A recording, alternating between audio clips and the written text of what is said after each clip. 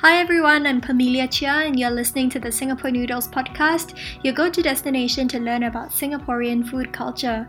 Today I have on the show Rebecca Koh of Midnight Fermentary and Midnight Food Co. So Rebecca was struggling with chronic insomnia and she found that she could use her sleepless hours to ferment as a form of therapy.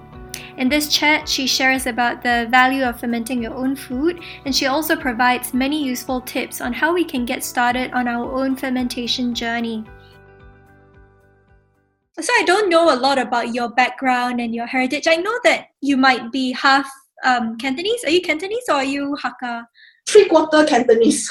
Okay. Because my paternal grandparents, they were from this, Guangzhou, Zhongshan, in China.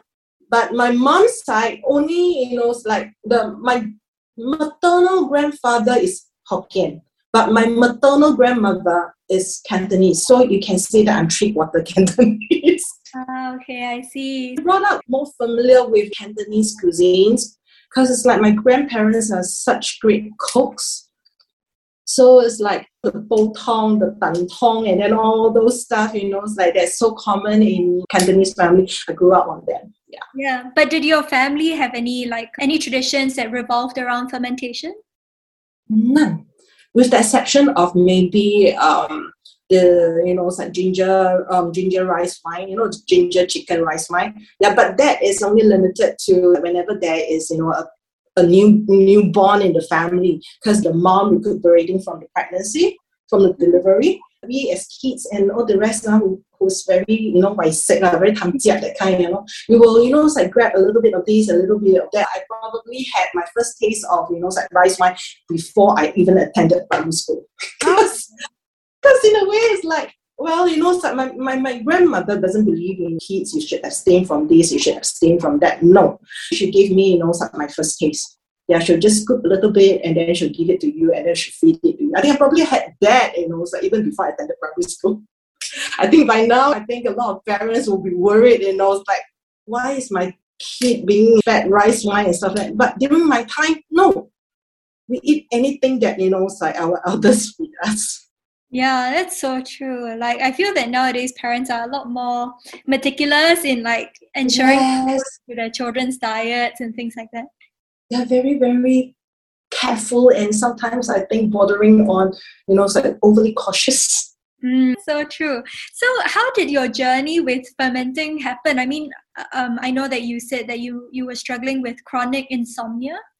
Yes. In 2017, I was diagnosed as having chronic insomnia. I have sought medical attention. There were times whereby you took medication for it, but you simply can't sleep.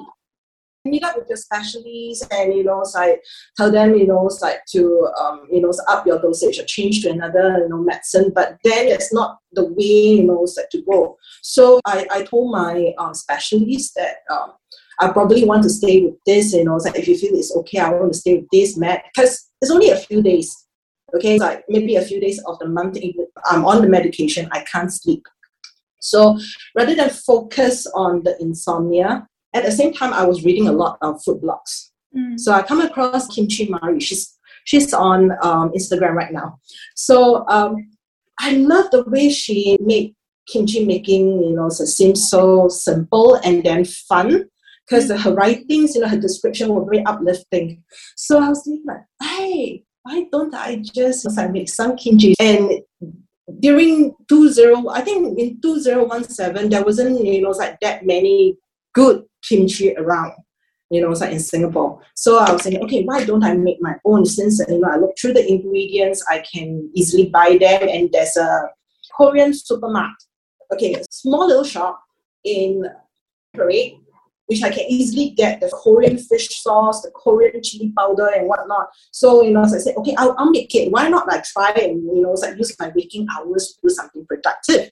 You may be asking, why kimchi? Why don't you cook something? Since I probably have picked up some, cooking skills from your grandparents or whatnot. But then you see, cooking, you need to clean up and it can be really troublesome.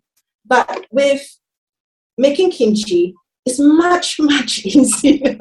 You don't have a lot of wash up. So I did kimchi, it's like for I think nearly a year.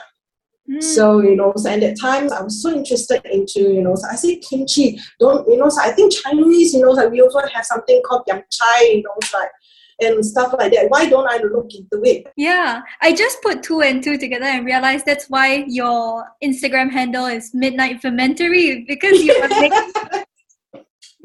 making all of these things in the middle of the night, right? Because of your insomnia. I'll start work at 11 p.m. when all my all my family will be asleep, and I will so I do my stuff until about 3-4 a.m. and then I'll do cleaning up, and then by 5 back on my bed. Wow. And so, that process is a very solitary one, right? I mean, it's like you alone at night, in the middle of the night. I'm sure it was a very meditative kind of process. How did you find that solitary time? I don't know. I think probably I'm an introvert. I mean, I'm not, someone who's good with group meetings and meeting people, new peoples and stuff. But then it's like when you're only you alone and then, it's like doing all this stuff, it's very enjoyable for me. I really, really enjoy the time, it's like alone, doing, it's like my fermentation. It sort of calmed my insomnia in a way. Because, I find that I tend to be less affected by things around me. And I'm able to, be calm. And I just was like, I feel so happy rather than focus on another restless night. What am I going to do? No. So fermentation really helped me in terms of health. Yeah. And in terms of discovering your own heritage, like, did you feel that delving into this aspect of food really helped you connect with being Singaporean or being Chinese? I think in a way, it's not just, it's like Chinese. There's a lot of fermentation in our Asian cooking, like belacan, chinchalok, and then even the fermented durian, it's like to make, it's like curry, which is so good. Okay, pungent, but then, really, really good. And then, it's like even for Indian, it's like dosa, like, and then the lassi, and then a lot of the chutney. Because I learned from I have one IG friend, she's a fermenter, it's like in India. She said that a lot of their chutneys are actually made through fermentation. It's not like what, we deem it as, you just cook. No. Because what I understand from her was, it's like the fermentation actually, it's like changed the profile of, it's like the vegetable, and it lifted the taste. Like when you look at recipes, right? Chutneys are always like, you just blend it up and then you eat right away, right? But for her, so so if you're interested, so I can give you her, so IG, and then you can take a look. But for her, so no, it's actually like certain stuff you have to go through fermentation for the taste to develop, for the flavor to develop, And I was scrolling through your Instagram feed, right? I saw quite a few different kinds of glutinous rice wine. And I was very interested by that because my grandmother-in-law actually makes her own glutinous rice wine, the red one. But I saw on your profile that you have like the yellow one as well. Can you tell me a little bit more about that? I think the yellow ones are more common among Cantonese and Hakkas. Because the two ladies that whom I learned it from, they were Hakkas. I think one was Hakka, half Hakka or something like that. But they're definitely Hakka's descendants. So what I learned from them was, like they don't add the red yeast rice into it. They just, ferment using just glutinous rice and then white yeast cakes. That's all. So I think like for the red one, especially in Singapore, the more popular version, is due to the Fuchos. The Fuchos, like did a great job, like preserving, like the making of the red wine yeast. You have the chicken, and then you have the red, wine soup. So that is more of Fucho. But I do come across like some Cantonese who mix their yellow rice wine with the addition of the red rice, if I remember. Because they say that though the yellow color, it's like it's not as festive So let's talk a little bit about the yeast. You were talking about red yeast rice, right? And there's actually an ingredient that the Chinese people use a lot, like to color char siu and things like that. Yes. So you have two kinds of yeast that you mentioned. One is the red yeast rice, and the other one is the white color wine cake. Cakes. So what's the difference between the two? I think, it's like, okay, from what I've learned, you can't brew wine purely with the red yeast rice. You have to, have the red yeast cakes together with the red yeast rice before you can make wine. You can't fully, just brew using the red yeast rice solely. Yep, you can't. So it's primarily there for coloring for the yeast activity lah. Yes. And then, I think, like for the red yeast rice, it also contributes to the flavor. Okay. So can you talk us through the process of making your own glutinous rice wine? How long does it take, and what is the rough process? Okay, I don't do cooking of the rice in the, like rice cooker. There are some people who does that. But I don't, because I find that it's really, really hard to control, like the moisture level of each grain of rice. So what I do the traditional method. Depending on the weather, if let's say it is like maybe from June to September, where it's warmer in Singapore, I only do a 6-hour soak. If let's say it is as cold as now, which is around 26, 27 in Singapore, I'll do an overnight soak. So, and then after soaking up the rice, what I've learned was, I have to drain it for an hour before I can steam. When you lift it and then you actually put it into the steamer, there's still some water, in between the grains. So even, what happened is when you steam it, the bottom layer will be, it's like mushy, yes. Then the topmost layer. So we want something that is, even out for every grain. That's why we have to drain it for about an hour before I steam it. So after steaming, I have to let the rice cool down. So this is the part whereby what I've learned in Taiwan is very different from Malaysia. My two teachers, they say you're supposed to scoop up the rice and they spread it out so that, it will cool down properly. And then later on, do the mixing.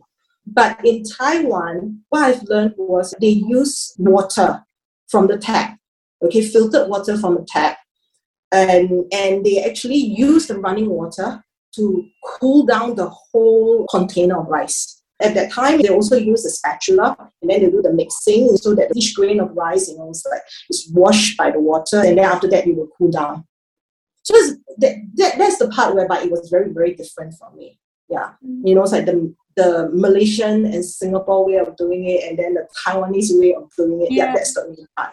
Other than that, it's basically the same. So after the rice has cooled down, what we do is that, we will break down the rice wine cakes. Yep. Okay, in Singapore and Malaysia, they use rice wine cakes. In Taiwan, there are people, who use rice wine cakes.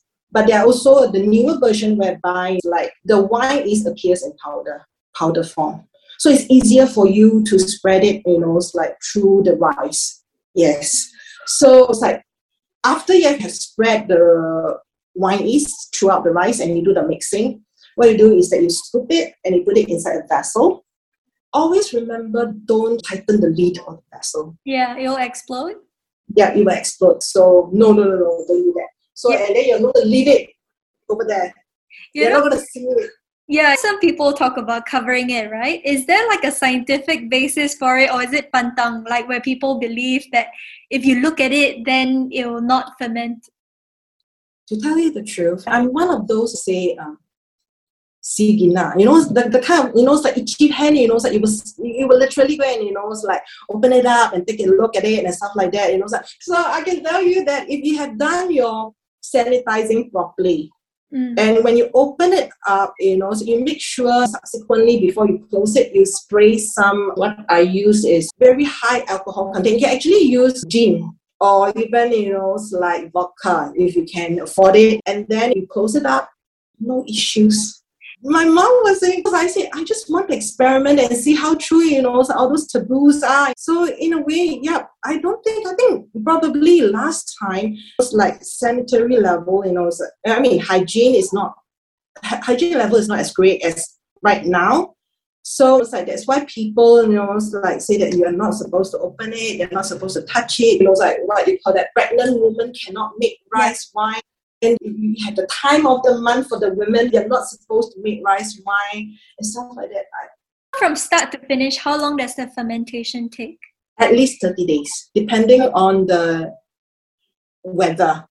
Yeah. Because, like Singapore's weather is crazy. Because I live in a flat that is west facing. So, it's like I always get really, really warm, it's like June to September. And during those months, what I'll do is that I'll actually put my rice wine into a fermentation chiller so that I can control the temperature. That's like one of those kimchi fridges, is it? I think the temperature range is smaller.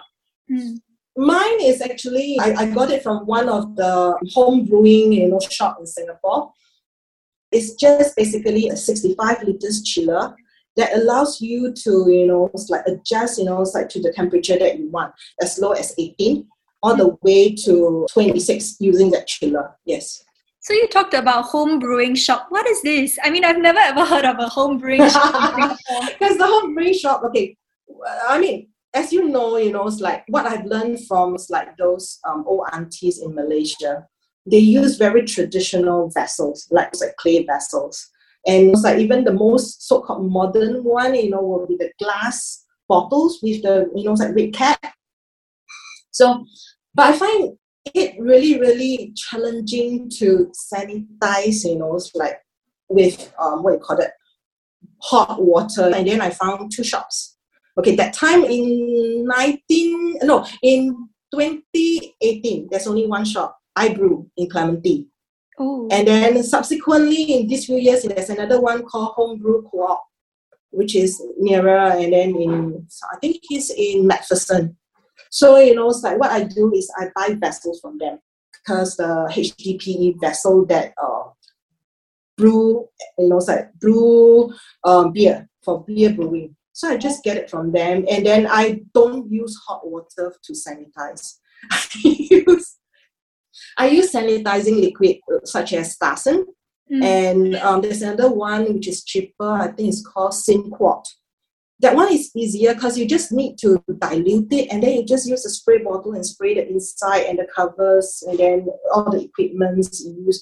And I know that some grandmothers would store the rice wine under the table. Have you ever heard of that? Yes. My maternal grandma did that. Oh, what is the reason for that?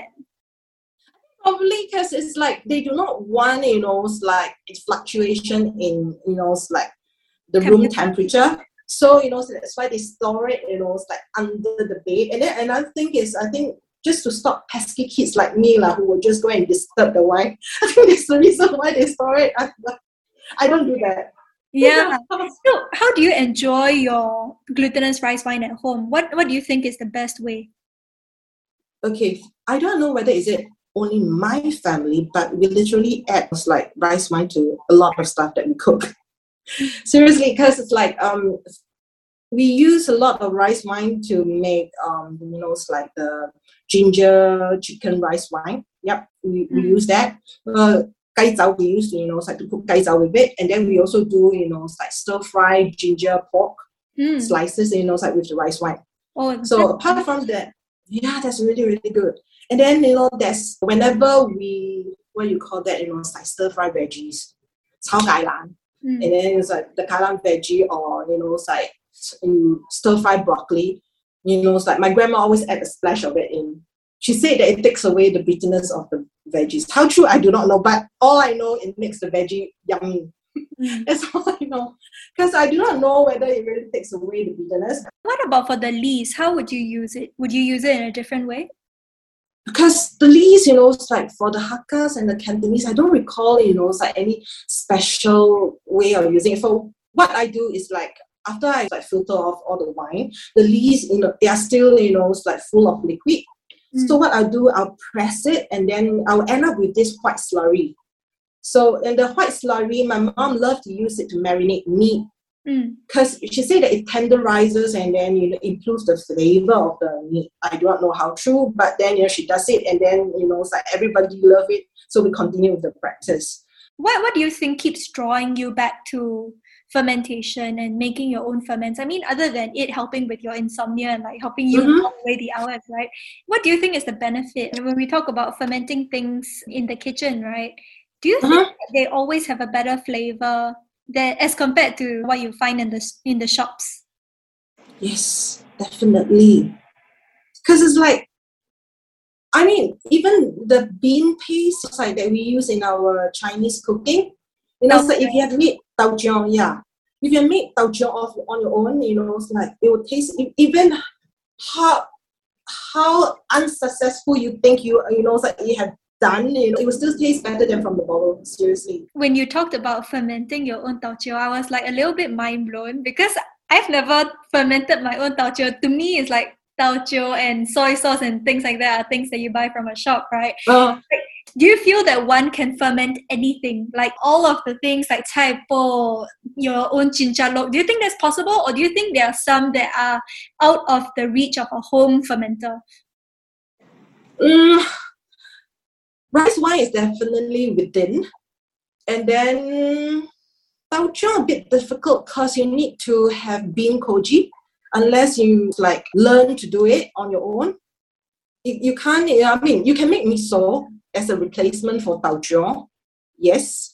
And then veggies, you can do suan cai very easily in Singapore, but then you have to be careful. It's like you have to do it in the cooler months, and then it's like you have to monitor it like very very closely. Once it ripens, you're supposed to put it in the fridge. So I think this tree is like you can easily do it in Singapore's home. Not an issue. Actually, I'm very inspired, after chatting with you to start on my own ferments, because one thing that we experience here is that every time we go to an Asian grocer and buy like cai po, it comes in like a small packet. And then like there's so much plastic. So I was just thinking maybe I should make it myself. And also a lot of these ferments tend to have a lot of chemicals in them. Yes. They have to add this, chemicals inside because those that are bought off the shelf, they don't go through the full fermentation, the duration that's needed. Because it's like some of the taojiao that you buy off the shelf, why it doesn't taste that good? Because it could have been just fermented for 15 days instead of the long months of, months under the sun. It could have been done just 15 days. That's why the taste doesn't develop. Yeah. And I'm sure like a lot of people like me, they feel very intimidated about fermenting. I think for me, the biggest hindrance is that I can't find the right spores or like the right yeast. Like for example, the wine cakes that we were talking about, I can never find that here where I live, but maybe in the city I can find some. So I mean, what was your biggest hindrance when you first started? Wine cakes, you name it, the wine cakes. That was the greatest hindrance because the ones that I got in Singapore, either they are not fresh or that they are not properly stored. So they are not as effective, not as active compared to the ones I bought from Malaysia. So it's like, in the end, but I have heard from one or two fermentation friends, they managed to get it in some of the, it's like dry goods stores in, I can't remember which market, but it's like those were from Malaysia as well. So because I don't have that great success with rice cakes bought in Singapore. I rely mostly on the Malaysian rice cakes and wine is powder from Taiwan. Yes. Actually, do you feel that there is a lack of documentation when it comes to Asian ferments? Because I know that in the West, right, there's so much that's written about fermentation from a Western perspective, like making sourdough. There's like so much information about it. And then recently there was this book called the Noma book of fermentation. Yes. But the thing is, I've not seen a book that actually really celebrates Asian ferments, like the fermented durian that you're talking about. Yes. So you hardly ever read about that, or like hardly ever have like a step-by-step kind of book outlining the processes. I think probably because last time, it's like for Asian ferments, it's passed down, by the word of mouth, it's like from the grandma to the mother and the mother to the daughters. So if let's say, it's like one generation decide, I do not want to learn it, and then that's it. So you can imagine that's why, it's like I always feel that if one day, like we can come up with a book that really, really, like deal with all sorts of Asian ferments, it would be really, really good, it's like for all the younger generations. Exactly. Because it's like when they want to learn it, they can just go and buy the book. Yeah, when I heard you talk about your process, right, it's like when you want to learn something, then you have to go and consult all these masters. Yes. They have to tell you one-on-one how to fix the problem. True, because like when I want to learn how to make rice wine, I was like, my maternal grandma has passed on. So there's no way I can ask. So at that time, so I have to call up, like my aunt, do you know anybody, like in Singapore who knows how to do it? Say, no, not in Singapore, but in Malaysia, maybe I can, like find out from you. So that's why, like in Singapore, like it's literally a vanishing art. You can hardly find someone who can really, like teach you how to do it properly, step by step. Really, really difficult. And is this community of fermenters in Singapore big, or is it, just a handful of people? I think it's just a handful of people. I know Ding Jie does the scientific side, like of it, as in, like he really look at the cultures and stuff like that. The others, I've known one Facebook group, but mostly are doing what you call that, yogurt, kombucha, and then sourdough bread, and then stuff like that. Not really Asian, it's like fermenting. No, not. That's so tragic. I really hope that book comes to fruition. But I have one last question for you. So, I mean, for someone who is interested to kickstart this journey on fermentation after having listened to your story, where do you think is the best place for them to start? I think it's the internet. I think it's like, for me, apart from the two, it's like the two aunties that I've learned, like in Malaysia, I rely a lot on, like brewing forums overseas. The Caucasians, they are really into this. It's like there's one whole section totally, like dedicated to, like rice wine making. Wow. Serious. And that it was from there that I learned, how to do, so because I think I read somewhere one guy in Texas was trying to do, fermenting of rice wine. So, it's like he actually rigged up, it's like a chiller, it's like so that he can control the temperature, it's like to ferment the rice wine. That was where I learned it from. And eventually I found in the whole setup in homebrew co-op. That's why I bought it, so that I can like try to, like ferment at different temperature and see what are the extreme temperatures that I can work on. I mean, yeah. So I think the best bet is internet. Yes. Okay, and in terms of like which local ferment is easy for a beginner, like what would you recommend? For me, definitely the rice wine. Because it's like when I learned it, it's like in Taiwan, they don't start immediately with rice wine making. They make something else which is called the sweet fermented rice, 酒酿. Because it's a smaller portion that you play with, like, so you learn how to, wash the rice, you learn how to drain it, you learn how to steam it. So it's a manageable portion for a newbie. And in Singapore, you can easily get the wine is meant for 酒酿 from Sheng Siong. Sheng Siong sells, like a brand called, I think, Angel. And I've made, 酒酿 using that wine is before. It's good. For a newbie, if you're thinking of, well, maybe I want to do rice wine next time, start with 酒酿. It's much, much easier, seriously. Fantastic. I really enjoyed chatting with you, and I feel very inspired now to go into my kitchen and actually try something. Thank you so much. I really appreciate you talking to me. That wraps up another episode of the Singapore Noodles podcast. You have been listening to Rebecca Koh of Midnight Fermentary and Midnight Food Co. So Chinese New Year is around the corner, and we're kicking off the Singapore Noodles newsletter this year with a deep dive on one of my favorite cookies, which is the pineapple tart. So you'll learn everything that you need to know about making the jam and the pastry from scratch, and you'll also get my pineapple tart recipe with step-by-step photos. To get this guide, you can sign up to our newsletter at sgpnoodles.substack.com. That is SUBSTACK. Once again, thank you for listening to the podcast, and I'll catch you next week.